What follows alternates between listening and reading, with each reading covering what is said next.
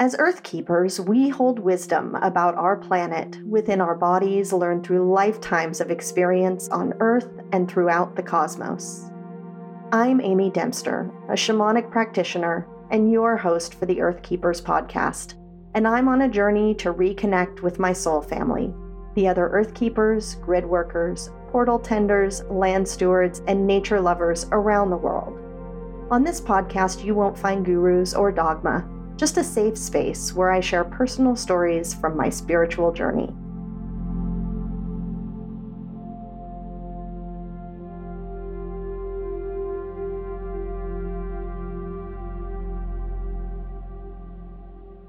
Hello and welcome to the first official episode of the Earth Keepers podcast. I'm so happy you've joined me on this journey and thought it might be a good idea to start with some basics. The foundation of my work and what I'll be talking about here on the podcast is communicating with nature, or as I call them, the spirits of the land. But who are the spirits of the land? Basically, they're energies in our environment who are connected in some way with the energy of the earth or a particular piece of land. Some of them we can see with our eyes, like plants and animals, trees and mountains and crystals. Some we're more likely to see in our mind's eye during meditation, or with one of our other intuitive senses. They're very much real. They just exist in another dimension that's layered on top of the one that we live in. Spirits like fairies and gnomes, Bigfoot, star beings, and even the ancestors who lived on the land long ago. And I promise you, they all have opinions about the place they inhabit, which happens to be the same place you inhabit. So it's worth getting to know them. When you work in partnership with these spirits, the feel and energy of your home, your neighborhood, and entire community will begin to shift. Old energy and trauma can be cleared from the land, and you'll begin to see and feel the magic these beings can create. Over the years, I've shared lots of stories on my blog of my trial and error method of talking to these spirits. For a decade, I meditated, read books, listened to podcasts, journaled, and stood frozen staring at any number of animals or birds that crossed my path thinking, what are you saying to me? Have you been there too? I'm betting you have, because I get plenty of messages from people saying that they're doing the same thing, but nothing is happening. So I totally get it. I was there for a long time. But once I learned the language of nature, the world around me was suddenly so much more alive. I wish someone had just given me some simple instructions when I started to help me along this path. So I'm going to share the simple steps I figured out and still practice to interact with the natural world. So here's my 5 simple steps that I use to communicate with nature. Step number 1 is just to slow down. This was a message that took me a long time to hear and integrate into my daily life. In fact, it was some pine trees in my neighborhood that taught me this trick. Because nature vibrates at a different frequency than we do. If you're walking through a forest at the same speed that you walk through the grocery store, you're not going to be able to absorb much. You won't feel the subtle changes in the atmosphere or hear a bird chirp at you to get your attention. Start going for a walk outside, alone, every day, or as often as possible. It's very difficult to be with someone else and take in the subtlety in your surroundings. You'll be tempted to make conversation with your walking partner, so put your phone on silent or do not disturb so you don't get interrupted by a call or a text. And walk as slowly and deliberately as possible. If it normally takes you 15 minutes to walk around your block, make it 30 minutes. Stop, look at anything that catches your attention, and listen intently. Depending on your neighborhood, this might be easier to do in a park or on a trail where there's fewer distractions. And if this is difficult for you, I would suggest spending about 10 minutes meditating before you go walking. Ideally, you need to shift your brain from the place where it is very alert and awake to more of a calm and relaxed state. If you meditate regularly, this is probably pretty simple for you to do. If not, try something like binaural beats. listening to them to relax your brain first, and then go for your walk. Step number 2 is to tune into and trust your senses. We have at least 5 senses that we use to relate to the world around us. Much of our human communication, at least when we're in person or on video, relies on body language. Trees and plants and rivers and mountains don't have the ability to communicate with you in this way. So we have to learn to sense their communication in ways that may not feel as natural to us. They're speaking a foreign language that we have to learn. And we all have the ability to do this, but some of our senses are more developed than others. For instance, you may easily hear messages in your head. It probably sounds like your own voice, so you likely dismiss it as random chatter or simply having a conversation with yourself.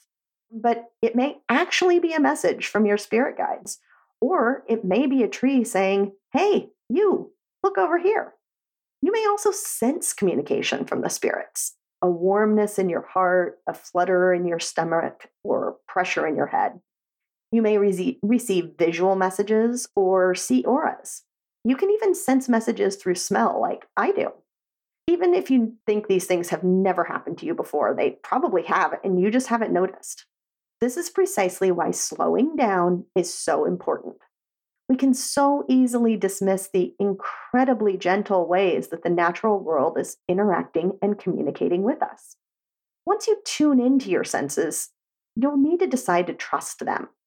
Because of the subtleness of nature's communication, it is very easy to just decide that you didn't get the message you thought you did. So don't discount your intuition or your initial reaction. When you first start practicing, write down the things you perceive and don't try to figure them out or judge them in any way. Over time, you'll learn to trust the feedback when you start noticing patterns. I typically hear messages in my right ear, for instance.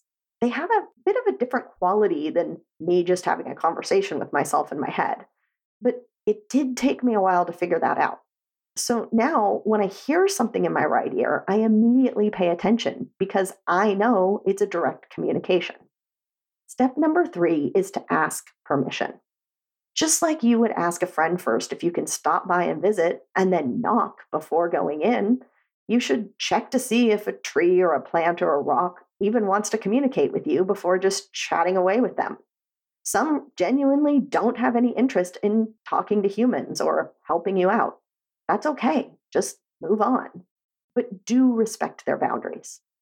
This goes for entering a natural area as well. After you get out of your car or walk out your front door, but before beginning your nature walk, pause, close your eyes, take a few deep breaths and ground your energy. And then simply say in your mind that you'd like to communicate with the spirits of the place on your walk today and ask if you have their permission. And then wait. Unless you get an immediate, exuberant response, which sometimes happens, it will likely be very quiet. This is when you take a moment to tune into your senses and give it at least a minute. A full 60 seconds sometimes feels like an eternity in our fast-paced life, so don't rush, just wait. Permission could feel like a warm feeling in your heart. You could notice that a breeze kicks up, or a sudden memory pops into your head, or it could be as direct as a voice saying, "Sure, come on in." And I should mention that some nature spirits will test you to see what your intentions are before fully trusting you. You may not realize that's what's happening, so pay attention to opportunities to help when you're out in nature. We humans have the benefit of arms and legs that allow us to do easy but important things like picking up trash. When I first started going on daily walks to communicate with nature, I was getting a message that I needed to pick up trash while I was out walking. But I would regularly forget to bring a trash bag with me. Sometimes I'd try to reason with the voice in my head saying, I forgot a bag. I'm so sorry. I promised to come back later and pick up garbage." And every single time I would do that, a bag would appear on my path. So for months, I picked up trash on my walks, scampering down embankments to pick up a beer can or untangling a piece of plastic from tree branches. Over time, my efforts were rewarded. I began finding feathers on nearly every walk, typically right next to an especially difficult piece of garbage to reach. Then, one evening, when I was traveling for work in a big city, I was walking back to my hotel after dark and I heard a street tree say, "Psst, come over here." I totally stopped in my tracks and thought, did I really hear that? So I walked closer to the tree and immediately saw what it needed. There was an empty bottle of booze leaning against the trunk of the tree, clearly annoying the tree. I laughed out loud, picked it up, and threw it away, but apparently my reputation with the trees had preceded me. So step number 4 is to ask questions. Now that you're in the right energetic vibration to communicate and have asked for permission, you may begin asking questions. It's probably easier to start with yes or no questions, as the answers will be easier for you to perceive. You can certainly ask personal questions that you'd like answers to, but if you've decided to work with one particular tree or plant, you might want to start with asking questions about itself, just as you would get to know a new friend. If it's a tree I'm talking to, I'll usually put my hands on the trunk or sit on the ground and lean against the tree, as it's sometimes easier to communicate that way. Every tree or plant has a different energy, and the more you talk to them, the more comfortable you'll get with their different communication styles. When I was visiting the Olympic National Park in Washington State a few years ago, I learned that the sword ferns have a sense of humor. They made jokes and laughed, both with me and at me. I'd never experienced that before, but there were so many of them, and each one I stopped and interacted with had something funny to say. So it's just their communication style. Also, keep in mind that the larger and older something is, like a mountain or a rock, the quieter and deeper the communication is. I would recommend starting with trees and plants first so you don't get frustrated. Most of them are so happy that someone is talking to them that they are eager to chat. Just remember to tune into your senses to hear them. And you may not understand what they're telling you all at once. Sometimes it takes me weeks or months to put together a specific message they want me to hear. This is moving at the speed of nature. And finally, step number 5 is to say thank you. This probably goes without saying, but always say thank you and offer gratitude to the natural world for communicating and sharing their wisdom with you. You can also ask the tree or plant spirits if there's something you could offer to show your thanks. It could be some water or a song, or it could be picking up trash. Try your best to honor their requests. Now that you know the basics about communicating with nature, the most important thing to do is practice. Every time you step outside, you can take a few minutes to connect and say hello. The more often you interact, the easier it will be to hear and trust the messages you receive. I've learned so many valuable lessons in my human life by talking with the incredibly wise non-humans that we share the earth with. So once again, here are my 5 simple steps to communicate with nature that you can repeat over and over as you practice. Number 1, slow down.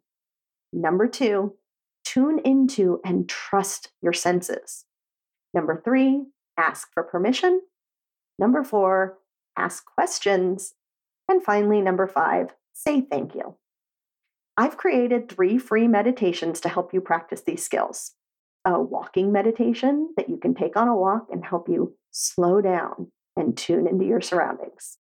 And then a series of writing or drawing prompts to help you connect with your senses and trust your intuition. And finally, a guided meditation to connect with the energy of a tree of your choosing.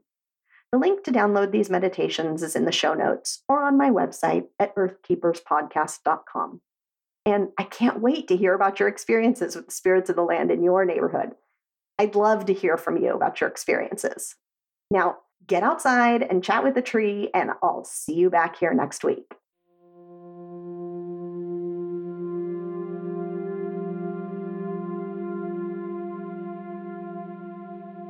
Thank you from the bottom of my heart for listening to the Earth Keepers podcast. I'm so honored to share this journey with you. I would love it if you join me and other Earth Keepers from around the world in the Following Hawks Earth Keepers community on Facebook. To find the show notes, additional resources, or learn more about working with me, go to earthkeeperspodcast.com. Until next time, I'll see you in the multiverse.